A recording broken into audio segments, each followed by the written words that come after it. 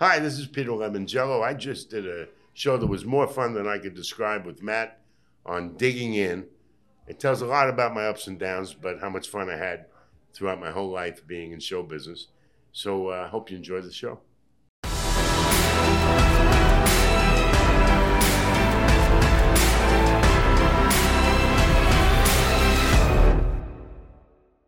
All right, welcome back, everybody. I have a really interesting guest today. His name is Peter Lemongello, and listen to this, okay? This is a long intro, I'm sorry, but first ever to sell 1 million albums on television, but she'll tell that story. Appeared on over every major television show, 25 Tonight Show appearances. Yes. Amazing. Been featured in every major publication in the U.S. and Europe. Household name. This is very cool. Led to being the only singer ever to be on the front page of the Wall Street Journal. So this guy's been around. People know who he is. His stories are going to be amazing. Some special stories. I think some unexpected stories we're going to hear. And the last thing is sold out Carnegie Hall, sold out Madison Square Garden, sold out Lincoln Center for performing arts, countless other places, Atlantic City, Vegas. Welcome aboard. Welcome to the show. Thank you for having me. This is you, right? Yeah, Talking about the right guy? Although when you read it, I listen to it as if you're talking about someone else. It doesn't feel well. I mean, you've done all these like amazing things, and it's kind of cool, I guess, to look back, right, and hear somebody talk about you. It's really strange because you don't think about it all the time. So when something like that occurs, where somebody introduces you, it's like you're saying to yourself, "Oh yeah, he's talking about me," and then all of a sudden it comes all. It's like your whole life flashes in front of you, and you start remembering all the things you spoke about. It's nostalgic, right? Yes, it is, actually. So, and I want you to be nostalgic, because I want to hear some really cool stories. Okay. But I was mentioning to you before, we're doing this because as you tell your stories, you had a beginning. You had to work through there were some challenges. There were things in your life, that you experienced. And I think people can relate to that. So many people have challenges, right? So it's not just the success I just read. Let's talk about the things that you really went through before you became who you became, at least publicly, and that's where people are going to get some motivation from this conversation, maybe inspiration, maybe some lessons, maybe some failures, some successes. We do this to help people. That's why we do it. Well, take me back to the beginning. There are 8 million stories in the Naked City. Which one do you want to start with? I want to start with what you were telling me earlier. You grew up, you had an experience. I mean, there was an experience that from living in New York, growing up, I think you said your father passed away when you were young. Yes. But that all shaped everything that happened after that. Well, I think the experiences you have shape the rest of your life, whether you care to admit it or not. For example, I lost my father when I was 9 years old. He was 39, died of cancer. And instantly I started to be more emancipated and grown up than a 9-year-old normally is. Was it just you? No, I had an older brother. Okay. So you were 9, he was 11. 11, yeah. Okay. That's a tough age. I mean, that right there is like traumatic. Right. But he and I were so different. He was an incredibly gifted athlete, ended up to be one of the greatest professional bowlers that ever lived. Really? Won the U.S. Open and the PBA National. He has as many PBA titles as Don Carter, if you remember that name. But totally sports-oriented. He played stickball. He played all the sports of the season in the middle of our street on Jane Drive in North Babylon, whether it was stickball or basketball or hockey or football. I did none of that. I had no interest in any of it. So I would cut lawns and wax people's cars and sell magazines door to door, anything I could do to try to generate money. And it wasn't because my mother asked me to help her earn money to support the two of us. I was motivated to do it because I wanted to get somewhere, and I really didn't know where I wanted to get to, but I had that kind of feeling that I wanted to be independent. I think that was because I was so insecure when my father died as to what life would be like without anyone to guide me and help me. Did you feel like you were on your own? Do you remember that? Like, was your mom was there? Oh yeah. Well, was she capable, or did you really feel like you were on your own? No, she was so capable of handling the both of us. This was an inner feeling I had. to do something with my life, to accomplish something. Yeah. I didn't want to do something that was just a waste of time. Like, like a lot of people who aren't gifted in sports still play sports. But I knew for me that would be a waste of time. Right. All right. So I But had you that knew to work. Like you knew. I had that feeling. Yeah, I really did go out from and- an early age. And And nobody was telling you to do it. Like, No. You just knew. Yeah. no, I was motivated to do that because I felt that that would make me feel good about myself if I accomplished something I could consider tangible. You're And saying that in hindsight. You didn't know. I mean, that's very intuitive to know that you did that to feel good about yourself. Because I can relate to that because I had the same experience as you. Okay. And I did the same thing. I said it in the past tense, but in the present tense, that's how I felt. It's I very wanted intuitive. to feel accomplished. Yeah. I didn't want to just waste my time. Looking back, it's easy to say it. It made me feel good, but it made me feel good at the moment as well.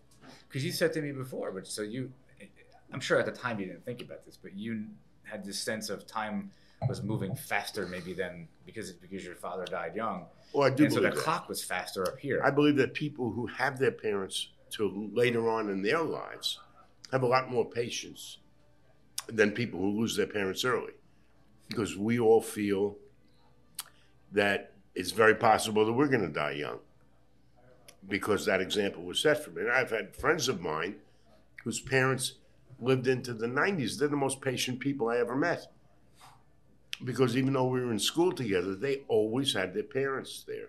I gotta tell, I can relate to that sense of urgency. So I told you I was 12 when my father died, and at 25, I bought my first life insurance policy. Well, I didn't know. I still have it. Nobody I knew was doing that, and everybody was like, "Why are you buying that?" nobody I know bought one at 25 and still has it, so that's pretty good It's on your $30 part. a month. It's a great deal. But I had it, and I always felt like my clock was going to run out at 42. And when I turned 42, I actually began counting the months. This is true. And then I began counting the days. And then when I lived longer, I was like, I made it.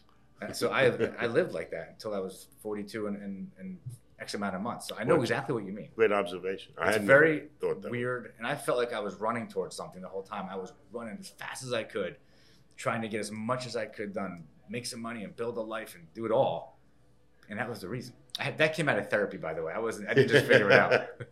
So as my brother pursued sports and eventually found bowling at age 15 and Okay. just skyrocketed to fame. He was the youngest PBA champion at 20 years old, the youngest national champion on ABC Wide World of Sports. So this was pretty big time. What year was that? First title was 1965. Okay, so that was 1965. Yeah, he was 20. I found my niche in playing the drums and then having a little rock band when I was 12, 13. Self-taught? 14. Oh, yeah. No kidding. Yes, absolutely self-taught. Eventually, the Beatles happened in 1964.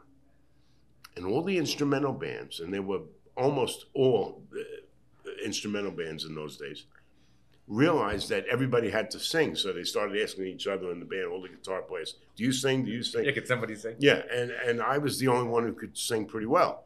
That's how Don Henley became a singer, too. Is They that were right? like, yeah, he's Okay. a drummer, Yeah. from the Eagles. And so all of a sudden, I was singing more, and I cared more about that than I did playing the drums. But what started to bother me, and this is as I was 16. You didn't know you could sing? Oh, I knew I could sing. you knew? Yeah, but I never told anybody. You know, sometimes I would surprise people because I would sing at a birthday. I'd sing "Happy Birthday" at a birthday party. Wait, what was this? I'd take the lead, and everybody would say, "Wow, that's pretty good," you know, and that will turn your head. Although I do wonder how some singers get encouraged because they're so bad that I'm trying to figure out who encouraged them. It's the opposite. Yeah. It's like you shouldn't be singing. Yeah. But anyway, I used to get encouraged, and I was grateful for that. But what happened was, as I got to be 16, 17, I noticed that the guitar players were blocking me, and so were my cymbals. So I wasn't getting the girls I wanted to get because I couldn't get their attention. So I decided maybe I should try being a stand-up singer in front of the band. So I got myself a band that had its own drummer, and I ended up doing stand-up singing for the first time. And I got a lot more attention. I started to think about the possibility of having a career at it. And I was doing really well when I was 18 years old, 18 and a half. I met an agent in New York, and he actually got me an audition at the Copacabana. And I won. What a good time to be at the Copacabana. Oh, that was the heyday. Wow. And it was just so incredible. You saw Sinatra, Everybody. you saw Dean Martin, Everybody you could possibly think of. In that whole era. And so I win the spot of the production singer. In those days, they had about a 10-girl chorus line that was the appetizer for the opening act. It was always singer, comic, singer, but they always had, the Copa always had this production number or several numbers prior to the opening act coming on. And they had a male singer in that production number, and I won that spot. And it paid $875 a week, and I knew I was going to meet everybody in the show business because the Copacabana was such a mecca in those days that anybody in the business who was anybody participated and went to all the shows. So, but that was your first real. That was my first. You went from almost from playing the drums to that yeah, was your exactly. first real gig. I met this agent and bing, I was deal. I was so in awe of just holding the microphone. Saying, "My God, Sinatra sung on this, and so did Sammy Davis and Nat King Cole." Yeah. So, yes, it happened very quickly. That was the good side. And you were 18. I was almost 19.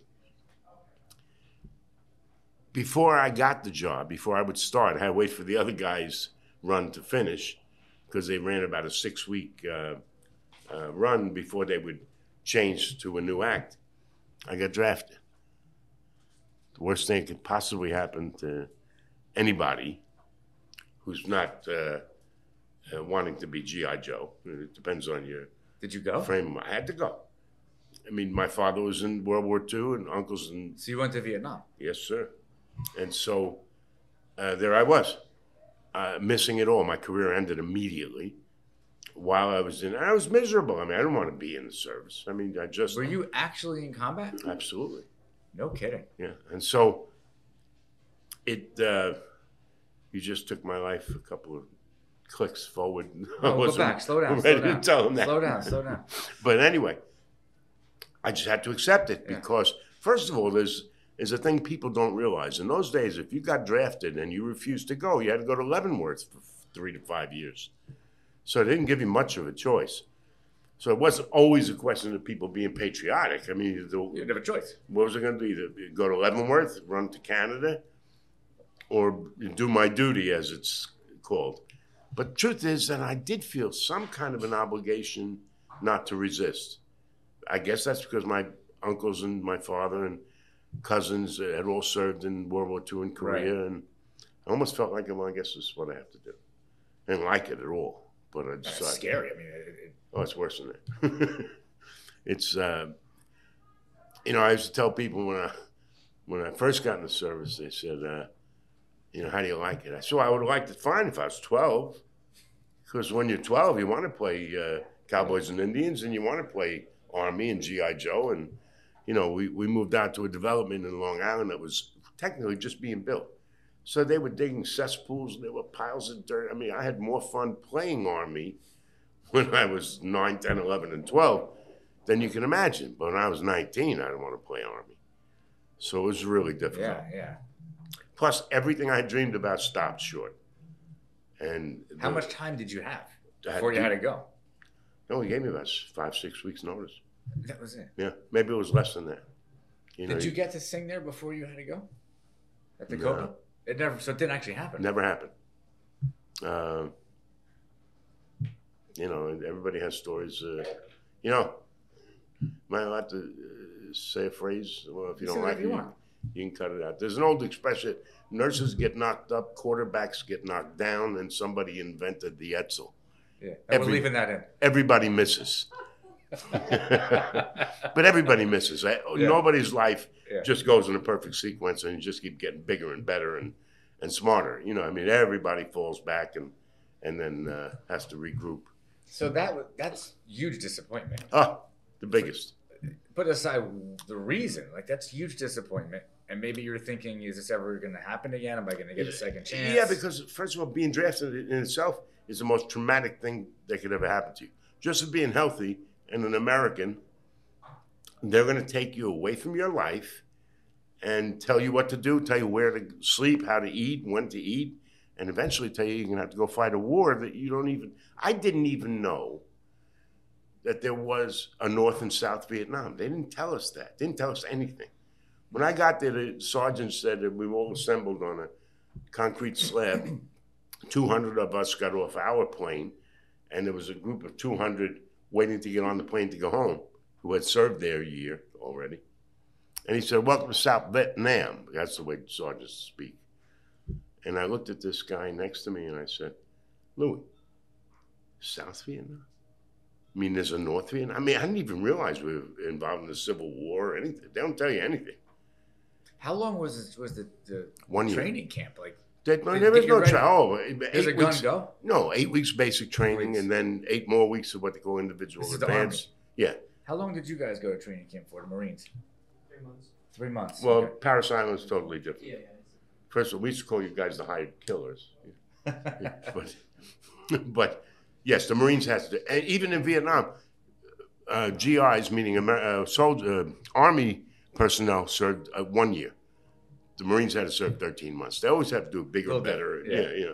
So that's all right. Wow. Don't So you forget, get Marines uprooted. volunteer. Big difference. Okay.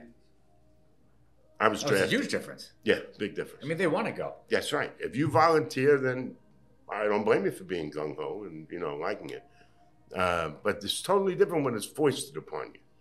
So that was a tough... So that's like a... How do you even do... So it's 5 weeks, I don't know how 6 to weeks, you said? Well, Or you was it do 8 weeks? weeks basic training, then another 8 weeks of advanced individual training. Okay. So And 3 then you're months. on...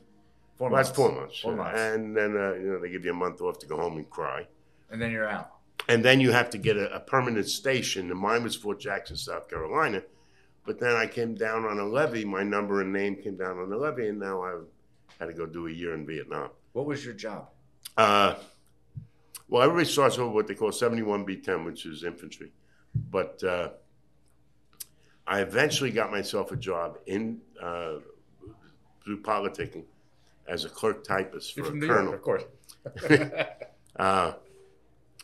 I met this colonel. He was walking around, and I started talking to him, and I found out he was probably really good in combat, but he couldn't write a letter.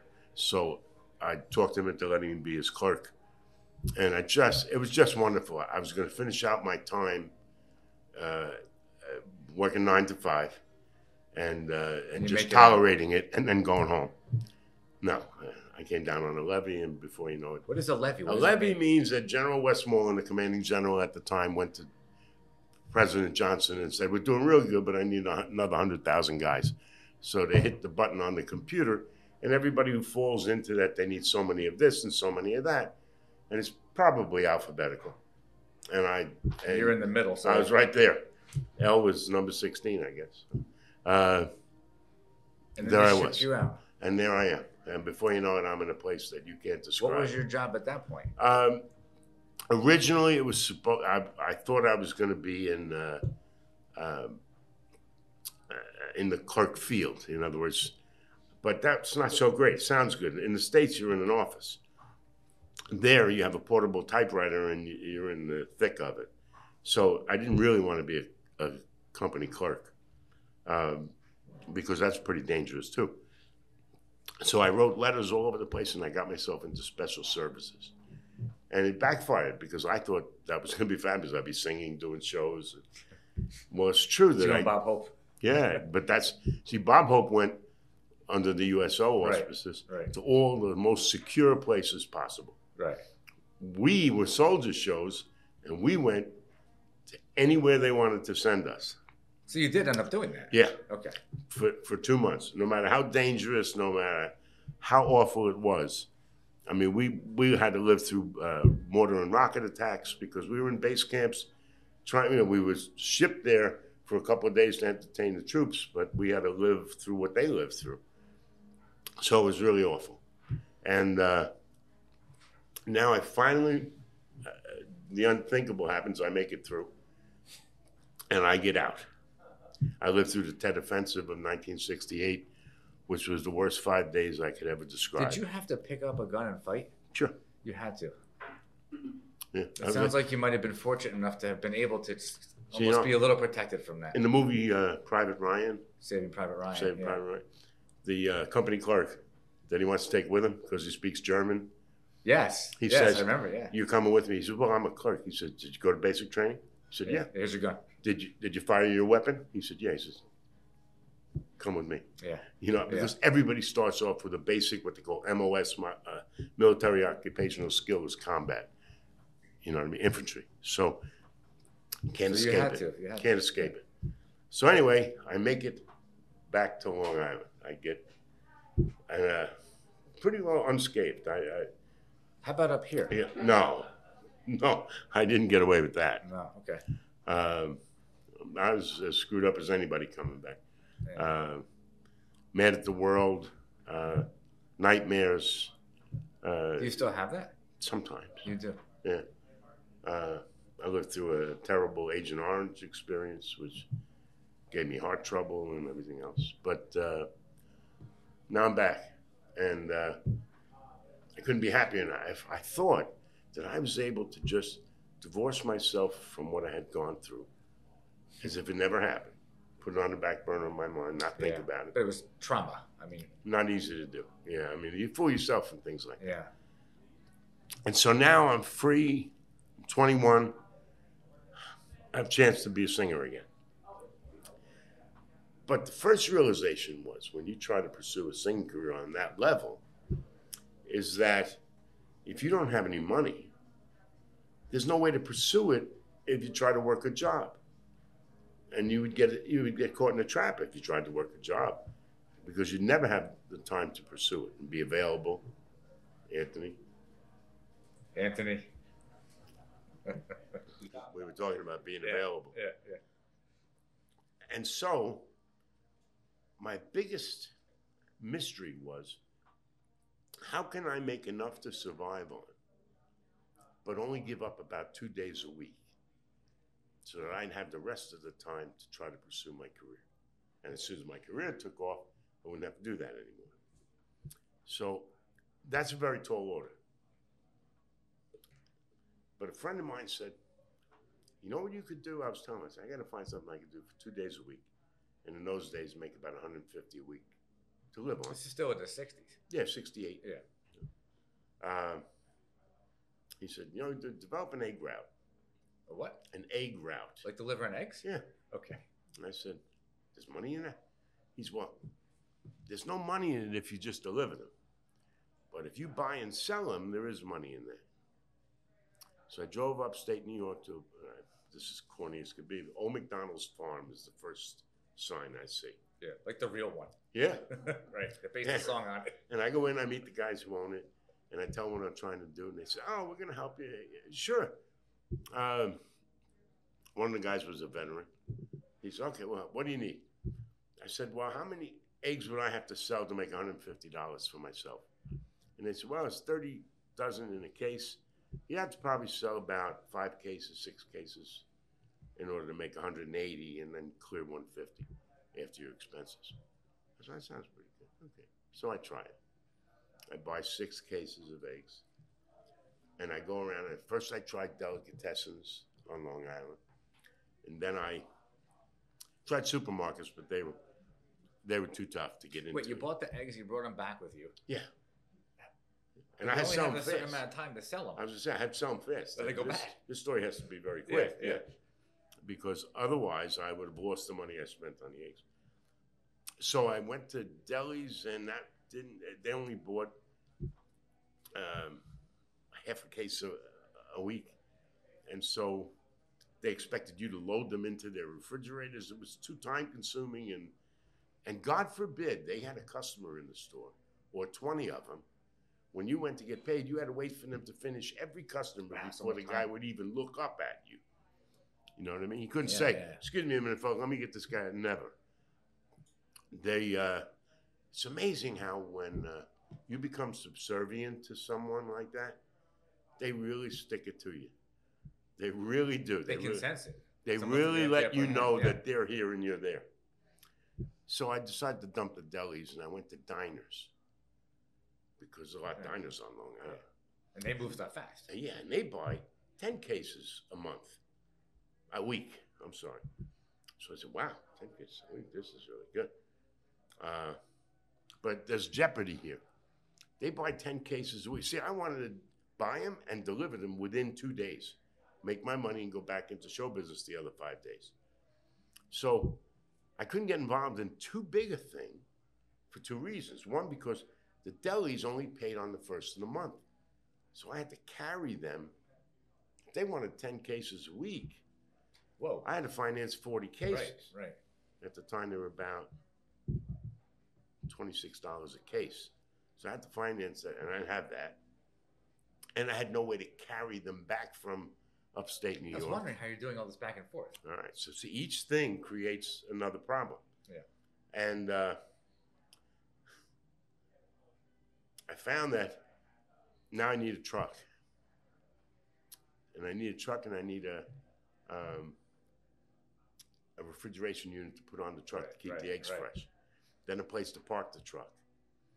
And a friend of mine owns a gas station. I said, can I pay you to plug in to your gas and park my truck there and then drive my car up to it, pull the eggs out, go deliver them and come? Yeah, sure. So we make a deal.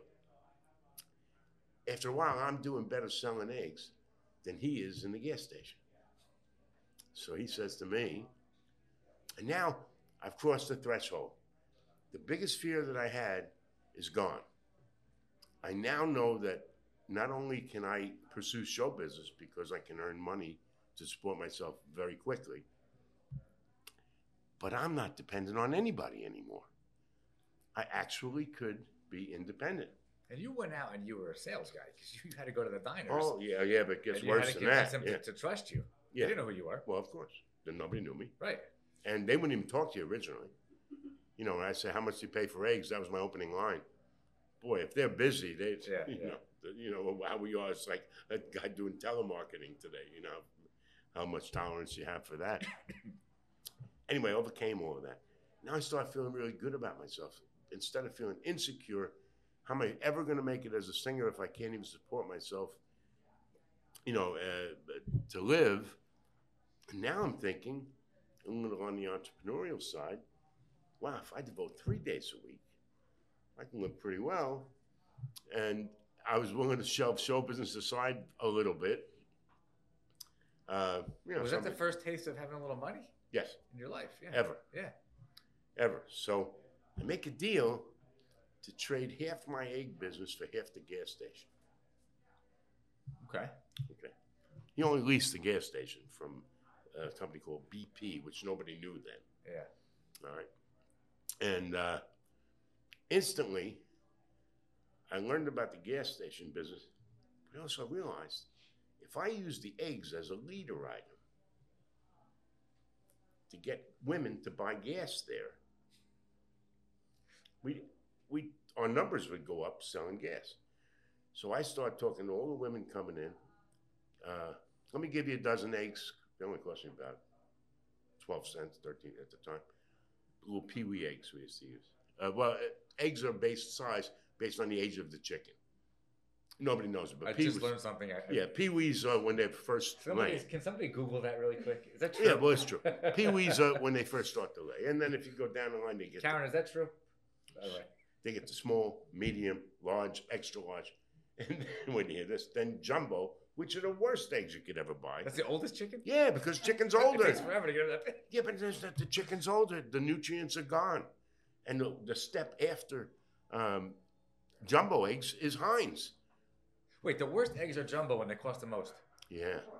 I'm not buying jumbo anymore. Of course. It's like if you think in a middle-class neighborhood you can sell brown eggs, you're nuts because you won't sell one.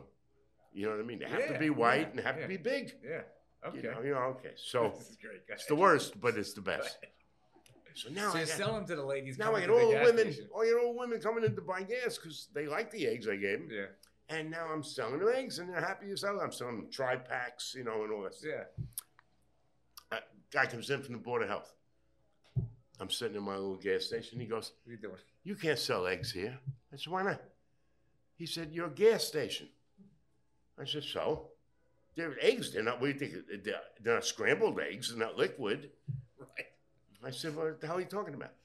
He said, you can't. I said, well, then go across the street to the A&P. Does anybody here know what an A&P is? Yeah, I'm from Jersey. They're all over the place, yeah. I said, you tell them if I can't sell eggs, because obviously they're the ones that blew the whistle on me, you tell them they can't sell oil. Okay. How can they sell oil if I can't sell eggs? So what happened? He left. He said, geez, you got a point there.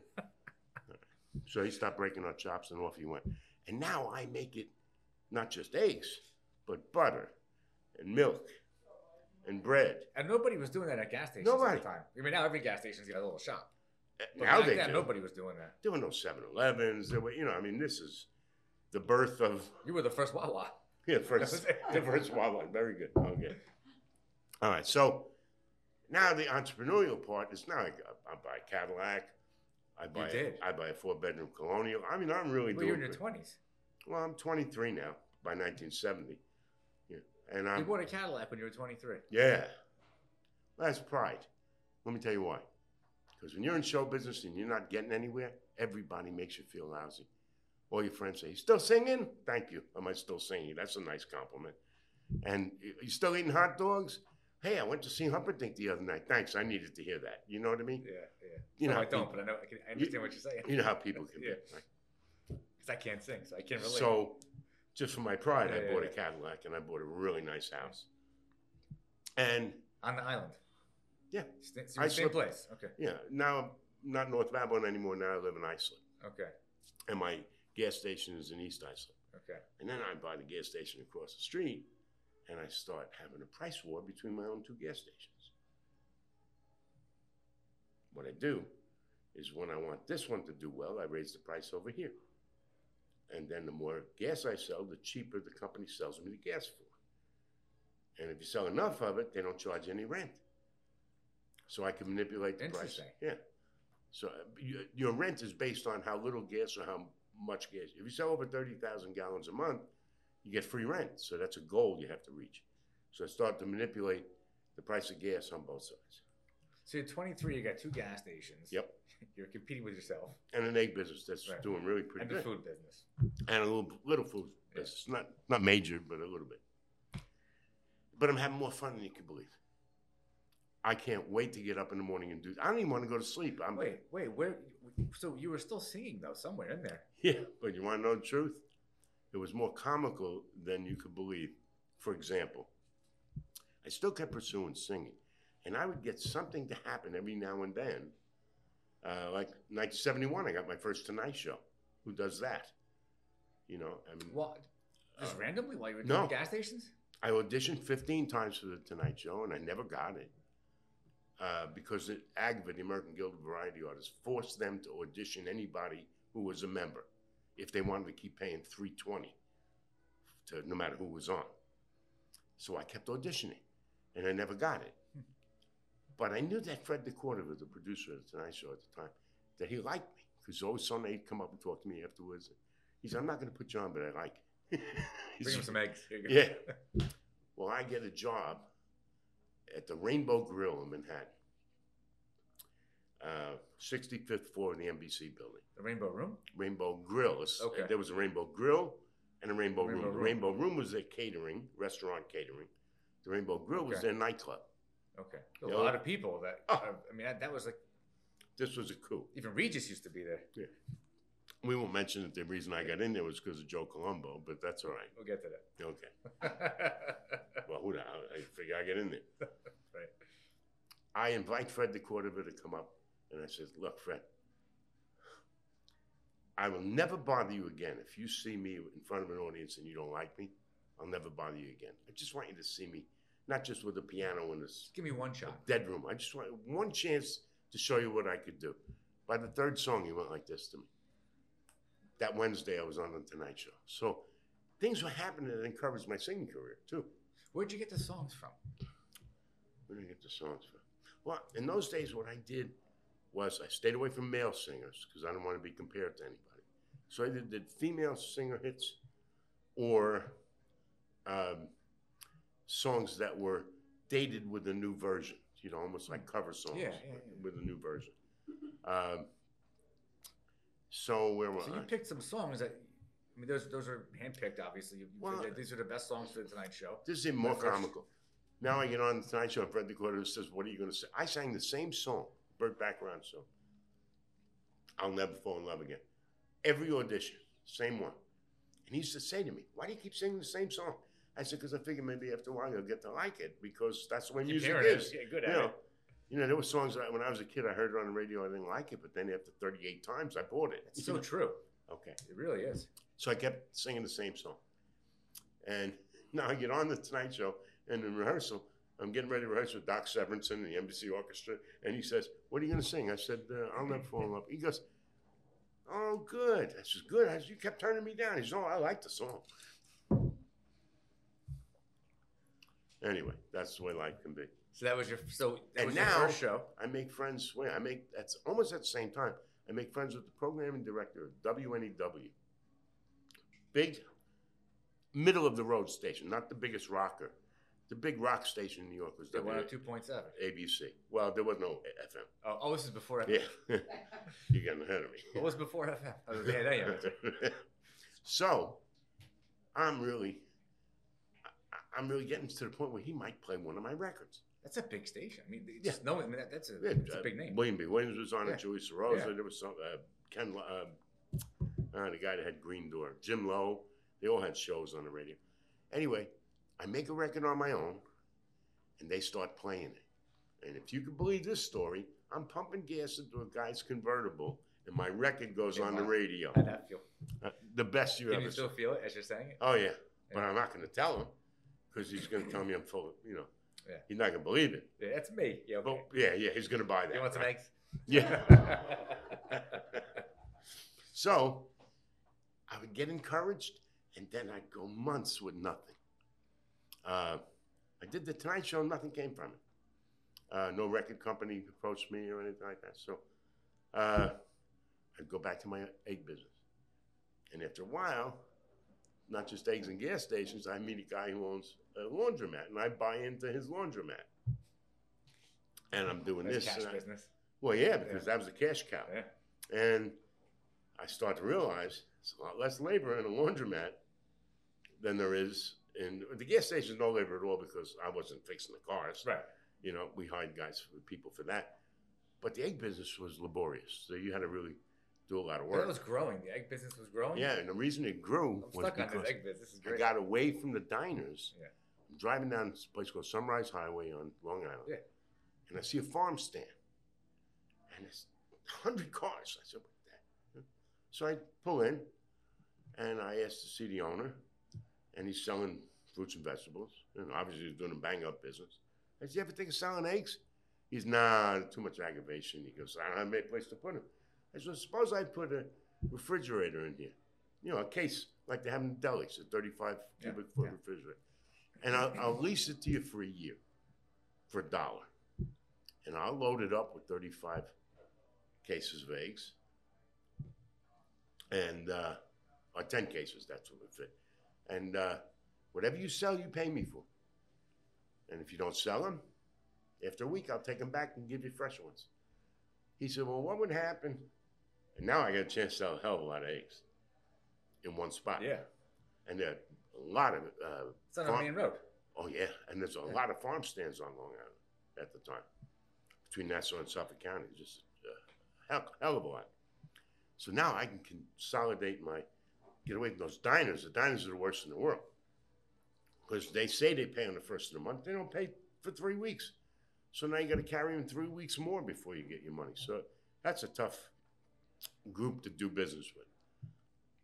So now I'm going to do farm stands. Question: what happens if I get broken eggs? I said, what do you mean? He says, well, I'm not going to handle eggs like they're delicate. It says people break eggs. I said, what? Let me find out. I'll get back to you. So I'm at the gas station, and who's there but a guy who owns a bakery from across the street. And he says to me, I said, how do you buy eggs? He said, we buy them frozen. I said, what the hell is that? He said, we don't use eggs like you think we do. We have them frozen in a tub, like 5-gallon tin. And we scoop them out with an ice cream scooper, and that's how we use our recipes. We haven't got time to break eggs. I said, really? I said, will you be interested in buying my cracked or broken eggs? He said, if you take them out of the shell, I am.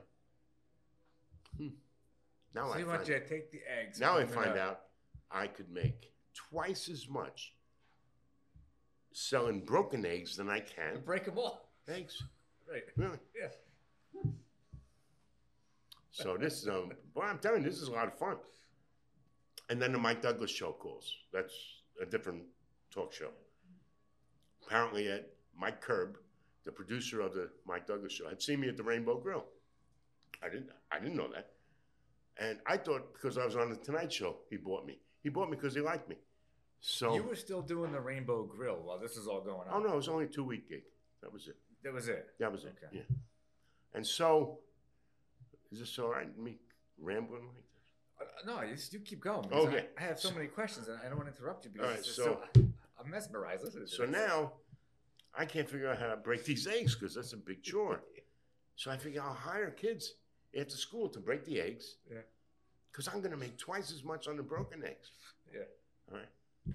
Well, I'm just buying eggs from Old McDonald like you wouldn't Everybody, you believe. break them all. And I got now 8, 10 kids. I gave up a bay in the gas station to break the eggs. 'Cause Why they're didn't this guy do it himself? lazy? Bakers make a lot of money. I guess he never thought, he should diversify into You that. found a niche.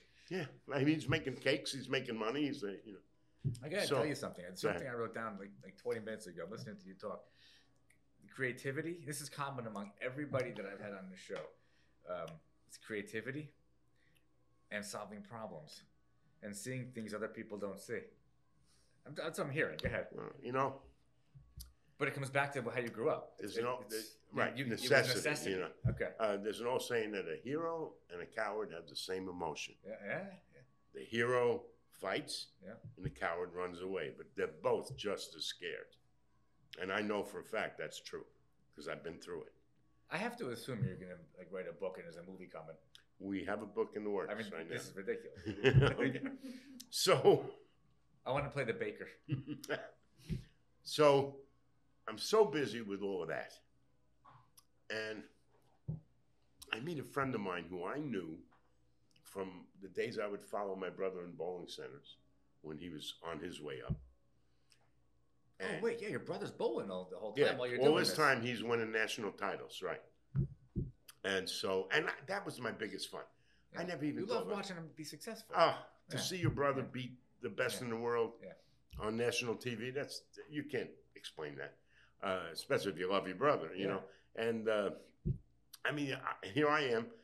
I stopped the poker game on the PBA tour because I was on the Tonight Show. They stopped and first time in history. I mean, when Kennedy got shot, they didn't stop the poker game, but when I was on the Tonight Show, they did. So you can understand. It was more fun for me to watch my brother than for what I was doing. Anyway, I meet this guy Another guy. who I'm friends with. He's a tile man and he hates his life. And I said, what's wrong? He said, I want to be a builder. I said, what do you know about building? He said, I've been working with builders for 30 years or 20 years, so more like 20. He said, this piece of cake to build a house. He said, it's chronological order, that's all it is. And I thought, well, I never saw a house with sheetrock on the outside and shingles on the inside. There must be something to this. So we talked, and he said, Peter, I'm telling you, if I could put the money together, I can build houses and we can make a fortune.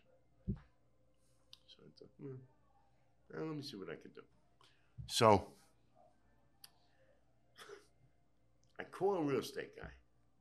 He wants to build what they call single and separate spec homes, where you just find an empty hole in a development or on the side of the road, you build a house and try to sell it. I'm thinking more like doing tract houses. It's like a development. Development, yeah. So stop in the real estate office, and this guy shows me a 10-acre parcel in the next town from Islip. It's called Sayville. Says this would subdivide to 24 houses. So I thought, geez, 24 houses. So to my friend, start putting the numbers together, start thinking we could make 10,000 a house. We could buy the lot for 5. We could build a house for 30. It would cost us about $5,000 per house if you divide up sidewalks, streets, sewers, curbs, all the things you have to do. And I learned all about that. And obviously you did it because you know yeah, it's so, coming. 10,000 a house, 24 houses, 240,000. Well, now Back then it was like what, $1 million. well, in A couple million. must have felt like. 1973, Yeah. 240,000 is Yeah. a lot bigger than it Yeah. is, now. So you did it. Oh shit! Yeah. How'd you get the money? I'm sorry. No, say Well, I shit didn't all have you the want. money. Yeah. You had to put. I learned all about how you can put down. Well, nobody believed this. 25% down on the parcel, and give that what they call 125% release per parcel. Once you get a subdivision done, and you've got your 24 houses, they give you the first lot for free, so you can build your model. Who's they? The owner of the land. Okay. Under the contract, you put up to 25%. Oh, you didn't buy the land. Well, I was in the process of Okay. it. You put up 25,000, and then you get that first lot you can build your model on. And as you sell houses, whatever the divisional number is, the 20 houses, the 23 houses left to the 75, you pay that and 25% more, and they'll release a lot every time you need it. So now I'm learning about that. Interesting. Interesting, very interesting. It is. So now I need 20, but I'm always chasing money because I'm in so many businesses, and each one of them requires some But money. they're all going now. You got the Yeah, they're eggs, you all got the gas operating. station. You got the Laundromats. cracking the eggs. And cracking the eggs. That's my favorite. That's the best business I've ever been in. I love it.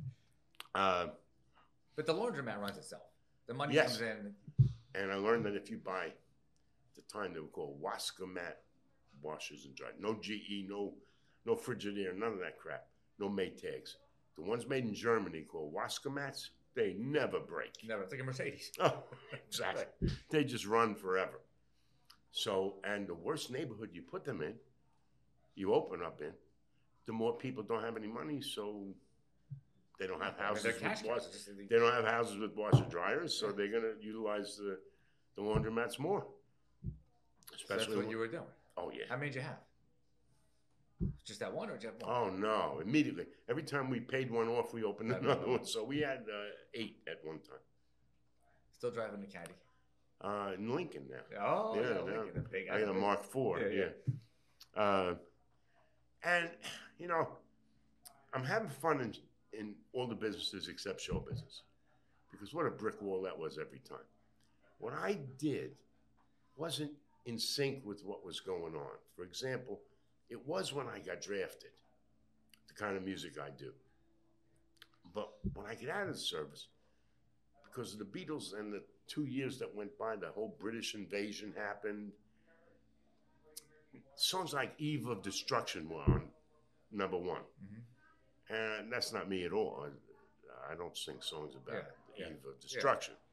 So, being a love song singer, a ballad singer, I was really against the grain. So although I got encouraged a lot, I also got discouraged a lot. I also went long periods, 2, 3, 4 months with nothing. And then something would happen to give me a chance at show business. I'd get rejuvenated.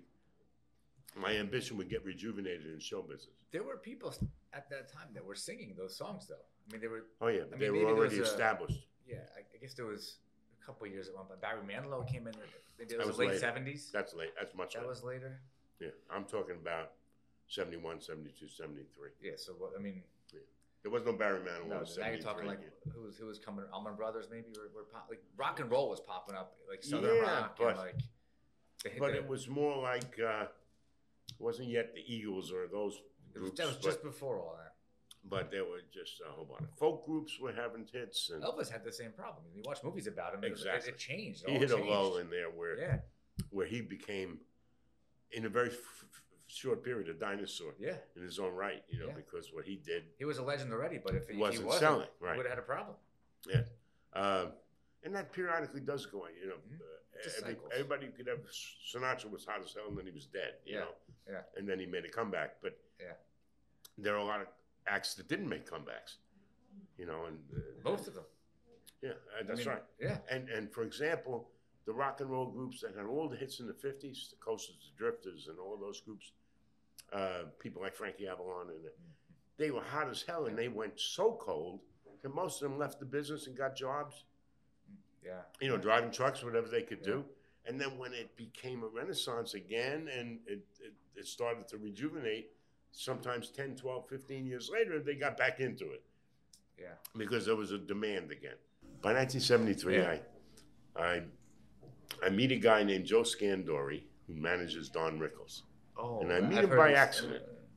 Uncle of mine, who was a bookmaker in Brooklyn, told me to go and see him. And he, although he lived in California, he also had a house in Brooklyn. So that was the Westchester Theater. No, not yet. Almost. Okay. Westchester was 1976. Yeah. Because he was part owner of that, right? No, that was. Am I confusing him with somebody Yeah, else? you are. But Okay. I'll fix that. So anyway, I meet him, and I find out that Don Rickles is going to play the Copacabana in September. This is March. And I said, boy, I would really like to open for him. He said, you and everybody in show business, every single The best business. ever.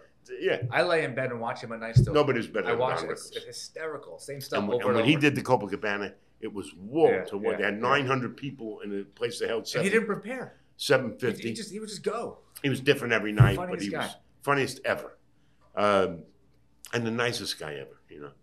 Everybody's always said that. And, of course, we know people that knew him, and everybody So- says the same thing. He says everybody in show business wants that spot. Everybody in the business comes to watch because they all want to see Rickles. He said, so everybody wants it. He says, you know how many favors I'd have to give up to give it to you? Anyway, I fly to his house in California. To Don Rickles? No, Joe Scandori. Okay, yeah. And I knock on his door. And he said, what the hell are you doing here? And I said, I really want that spot on the Don. I figured I'd come and ask for it. He said, what do you mean coming in? He said, you flew here from New York? Why don't you call me? I said, well, over the phone, I thought it'd be a lot easier for you to say no. He said, boy, you want it that bad? And I said, yeah. He said, let me see what I could do. So he tells me 2 weeks later, I got the spot. So now, Wow. with all I'm doing, I'm building houses, I'm doing all the things I mentioned to you. And I'm dealing with a banker at the bank that I get all my financing from. And he doesn't know I'm a singer. I'm with him 6 months. We go to lunch all the time, but he never realized that I was a singer. And I go in one day and I said, I'm going to be gone for about 2 weeks. I'm going to be in New York working. He goes, working on what? He was aware of everything I was doing, but had nothing to do with Manhattan. I said, well, actually, I'm going to be singing. He says, you sing? And I said, yeah. He said, come on. What are you? I said, no, it happens to be true. I'm going to sing. He said, well, where are you going to sing? I said, the Copacabana. He goes, the Copacabana? What are you? Is this a joke? I said, no, I'm going to be at the Copacabana for 2 weeks. I said, but then I'll be back and I'll be doing it. He goes, come on, Pete. Well, who are you going to be with? I said, I was intimidated to say it. I said, Don Rickles. And he goes, the Don Rickles? He says, come on. I said, well, pick up the phone and call him. So I give him the phone number. It's like 212-760-1060. To call Don Rickles? No, call the Copacabana. Look, I'm trying to follow you. Go Call the ahead. Copacabana and see who's going to open it next Thursday. Right. So he calls up. He says, excuse me. He says, please, can you tell me who's going to be appearing there next Thursday? Yeah. He said, the opening show opening Thursday is comedian Don Rickles and singer Peter Lemongello. And he drops the phone. He goes, what the hell is this? You're singing with that. Don Rickles is the biggest star in show business at the time. Right. Well, he comes to see me with his wife and his dentist and his wife. And when the gig is over after 2 weeks, he says, are you crazy? Why are you not doing? What are you doing building houses and laundromats? What are you, nuts? You could be a star. That's what do you think? It's easy to be a star. So I tell him. I've been trying for years. Yeah, I've been trying for 5 years already. Yeah. Well, I explained to him, I signed with Epic Records. They didn't push the record. I got dropped. After that, try to get a record deal. Once you've been dropped by a label, you have to move a mountain to get another deal. Oh, you did have a deal. I got it. I got a deal with Epic Records. They had seen me at a nightclub. They liked me, and they signed me. So in there somewhere that happened. Yeah, 72. Okay. Anyway. Like while you were doing all the businesses. While I was doing everything. Yeah. Okay. I flew out to L.A. and I made Okay. 3 records for Epic. You know. Okay. I just had different hats. whatever. If it was Tuesday and I was in show business, if it was a gig, I went and did it, or show. But it had to be have some consequence, you're a hustler. or I wouldn't have done it. Because I was too busy. Yeah. Anyway, this guy Bob, who was the manager of the bank, he said, "What would it take for you to be a star?" I said, "Well, can't answer that question, but I can tell you this. I was watching a commercial the other night for a company called Crazy Eddie's." And I thought to be on TV, that you had to be Procter & Gamble or, Colgate. This guy has 2 stores and he's all over TV. So I got to find out. But if I can make an album and buy spots on TV, I might be able to be a star. Because even if the album doesn't sell, I'm going to get famous. I'll make a fortune working live. So he helped me raise the money. Businessmen that he knew. Yeah. That he originally started out and now they've succeeded. And that's how that whole thing was born. And before you know, we went on TV and nobody was more shocked than I was that we sold 1,800,000 records. I never expected that. I was just. There was a name. It was called Love 76. Yes. Yeah. Okay. And I did it all. I went to the pressing plant, made the deal for them. I brought them the cardboard things that you slide the albums in. I brought them the printing that they put on the albums. So it worked. Yeah, I mean, I did everything myself. Nobody ever helped me. Tell me something. I don't mean that in a bragging way. I just mean I didn't have a team. Are you ready? Where in there did you get kidnapped? Oh, that's. I had to ask you. All right.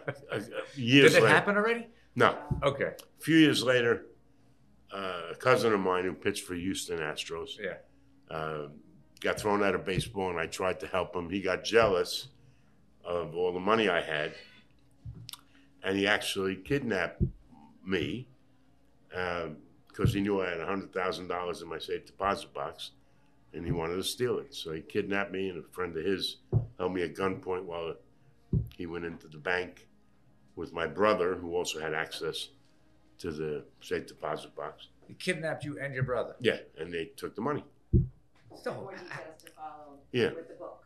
Yeah, and the rest of it. Okay. I never got the money back. So you can't. So I'm just.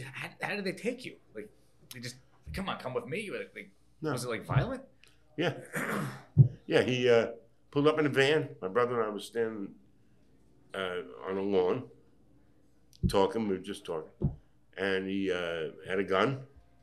And you saw it was him. I realized who he was, but he wasn't wearing anything like he wasn't like hiding himself. I didn't believe it. I didn't even know why he was being kidnapped.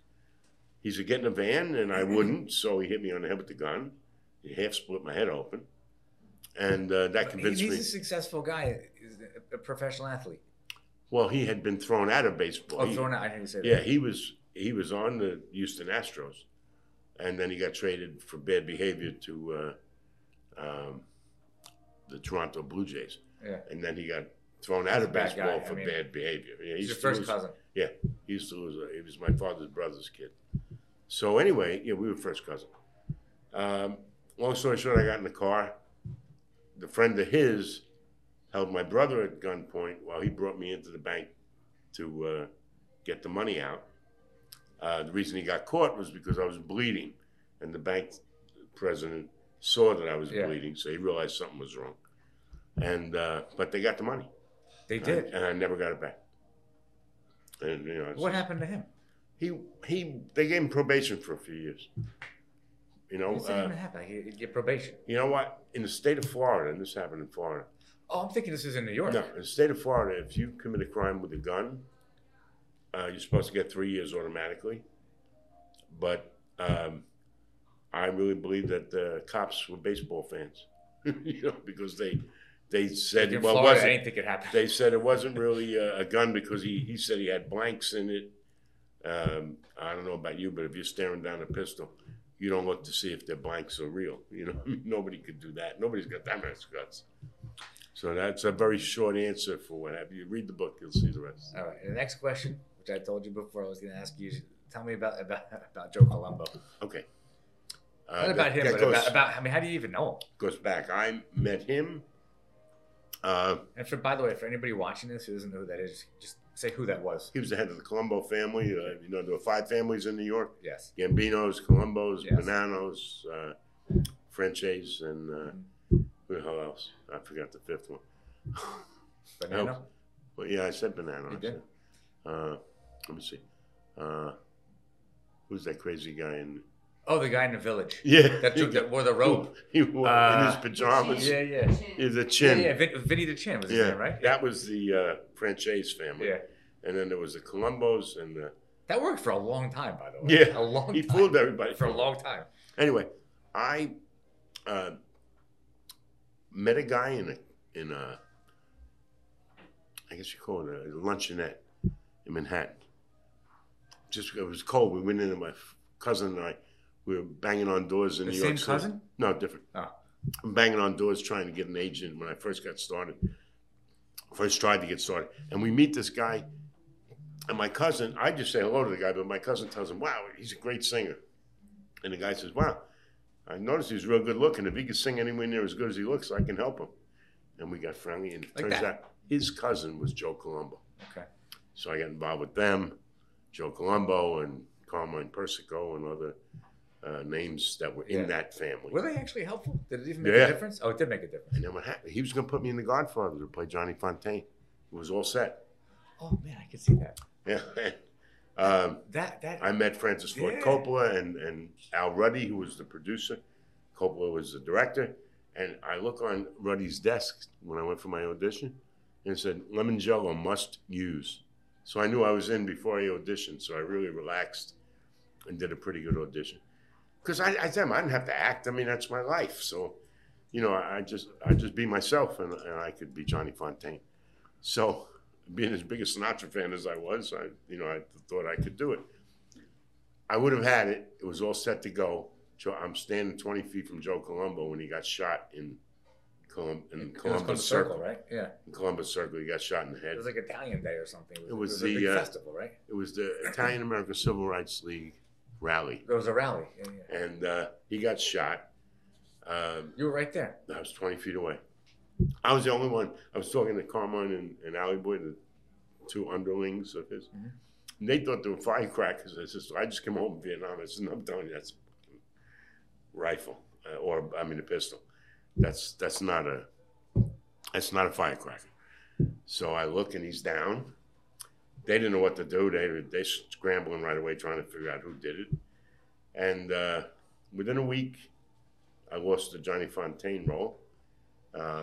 And they told me they were just indicted and they were going to prison, so they couldn't help me.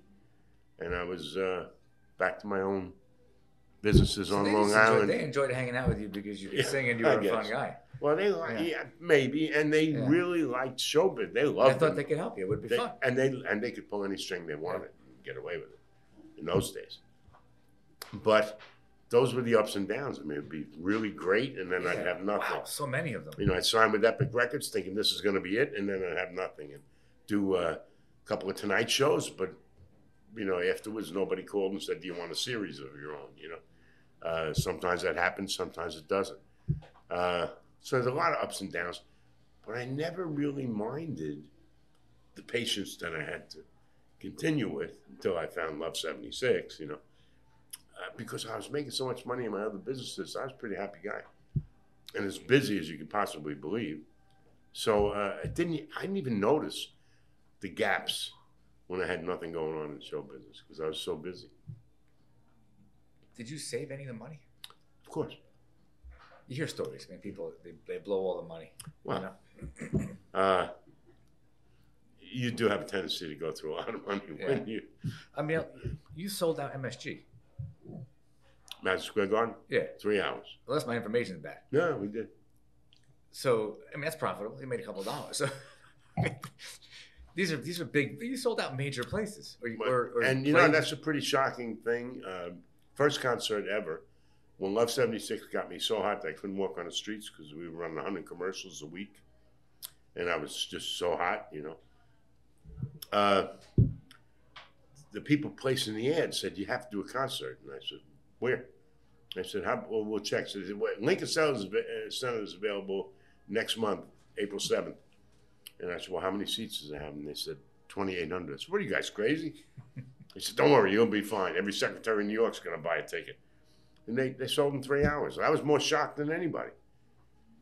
You know, I mean... but MSG is like, what is it, 25,000 seats? Oh, no, I was in Felt Forum. It was 4,600 seats. Okay. But that's a lot of people. But I did sell it out twice in one night. That's a so lot it was really of people. 9,200 people. Do you really get paid well for like if you sell 5,000 seats, or is everybody taking the money? There's so many people involved. Always. But Madison Square Garden was my biggest payday. I made $92,000 in one night. How much? 92. In one night. What year was that? 76. That's a lot of money. It's a lot of money now. Yeah, but it was even more than that. Back then, it was like 5 times as much. Wow. Yeah. So, all right. You get a little flabbergasted at this stuff, but, you know, it hits you so fast sometimes you don't even realize it. So that all happened. Right? It all. So when that was going on, you kept all the businesses. Yeah, little by little, I started to sell them off to my partners because I just couldn't do it. You were getting busy. I mean, you're really busy. I mean, show business. Now you're so much busier. Show business overtook. Everywhere I went, I mean, I was drawing crowds of girls. They were following me. You know, I couldn't go to a 7-Eleven or a supermarket or. What does that feel like? I don't mean to be funny. I mean, what does it feel like when you actually? It impacts like your freedom to go places. Like you don't always want that happening. It's pretty awful. It's sometimes it's really wonderful at others and a lot of fun. For example, you can't go to a restaurant and enjoy yourself because the people always coming over and bothering you.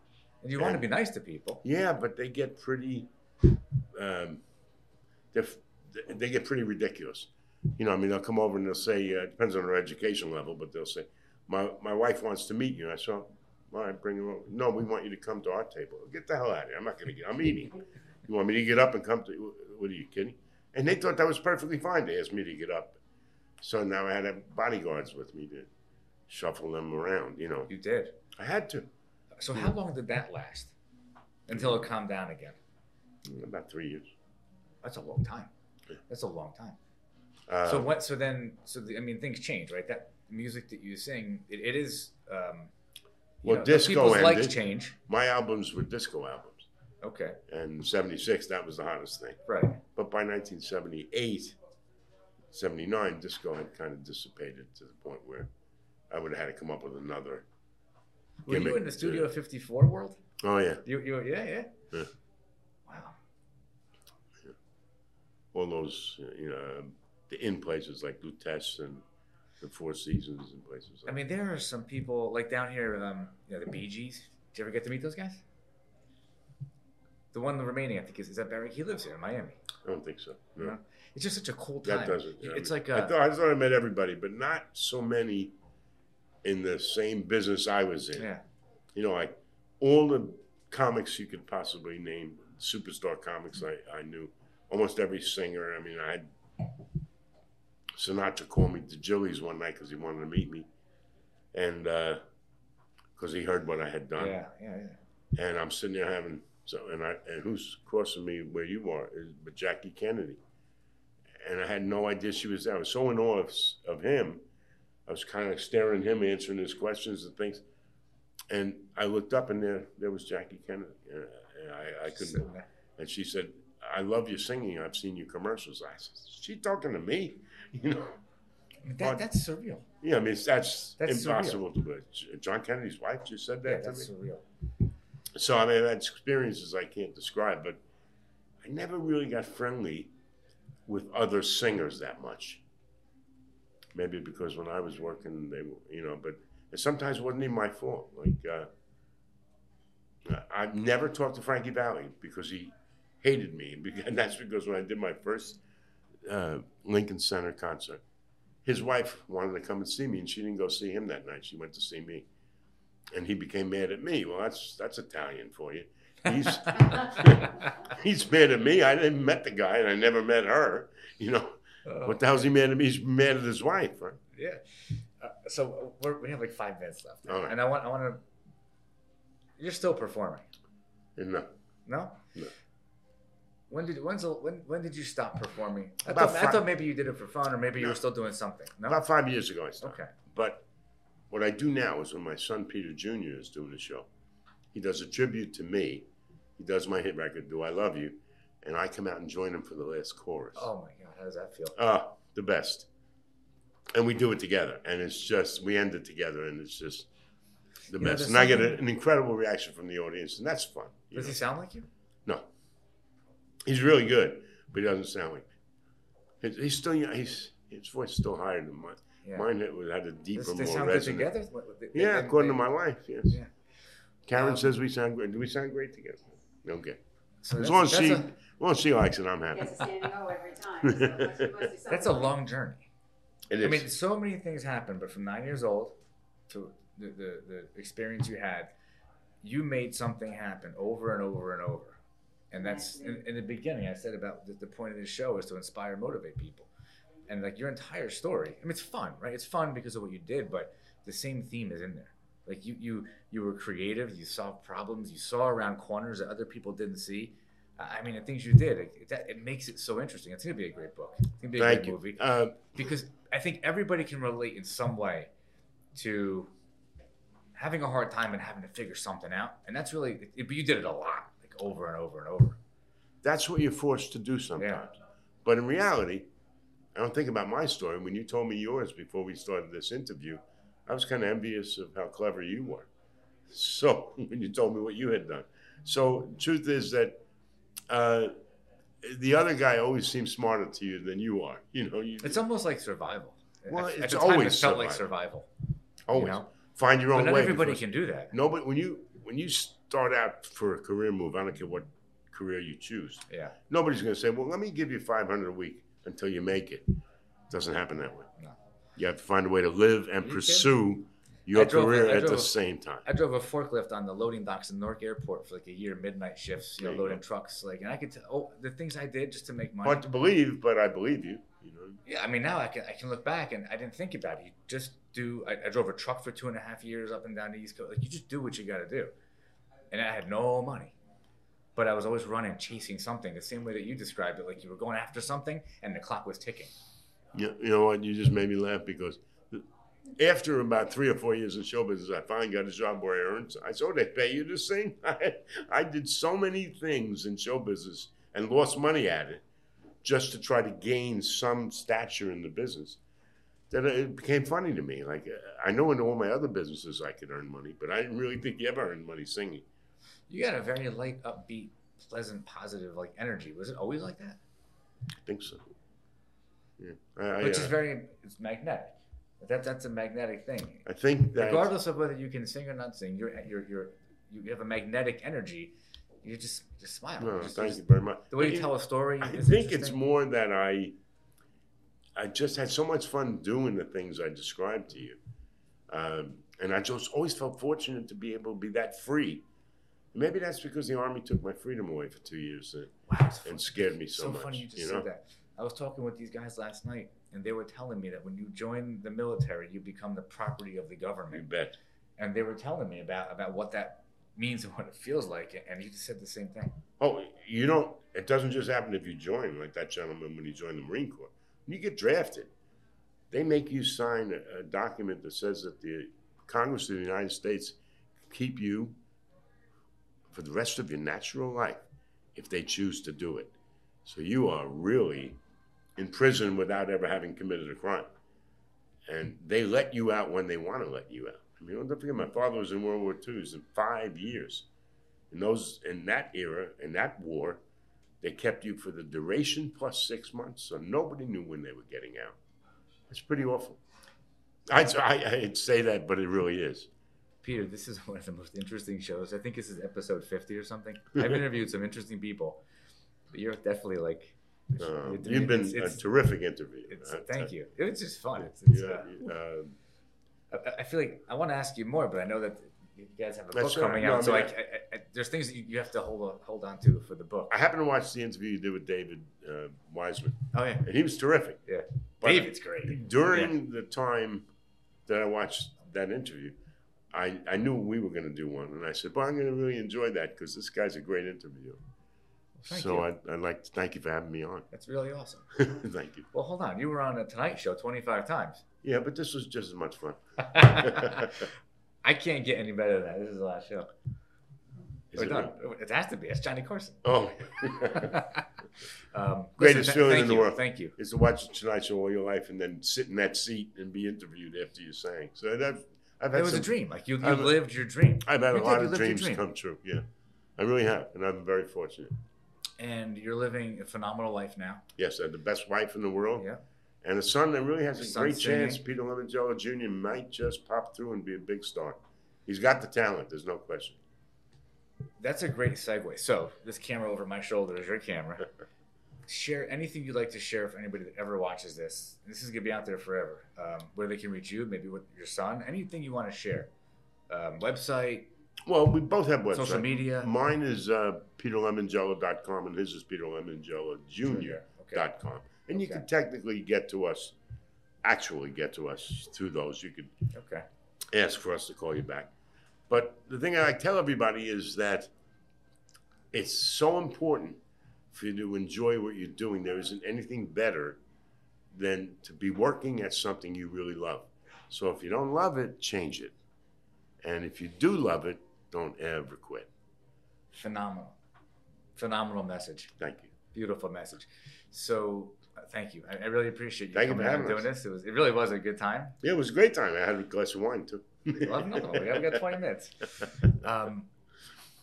We do this show to inspire, to motivate, and to help you reach your potential. So I hope that there was some value in this today. That's what it's all about. There were so many stories. It's hard to even pick which was the best one. But ups and downs, and I think that when there's a down, there's always an opportunity to see something, and to actually find that up.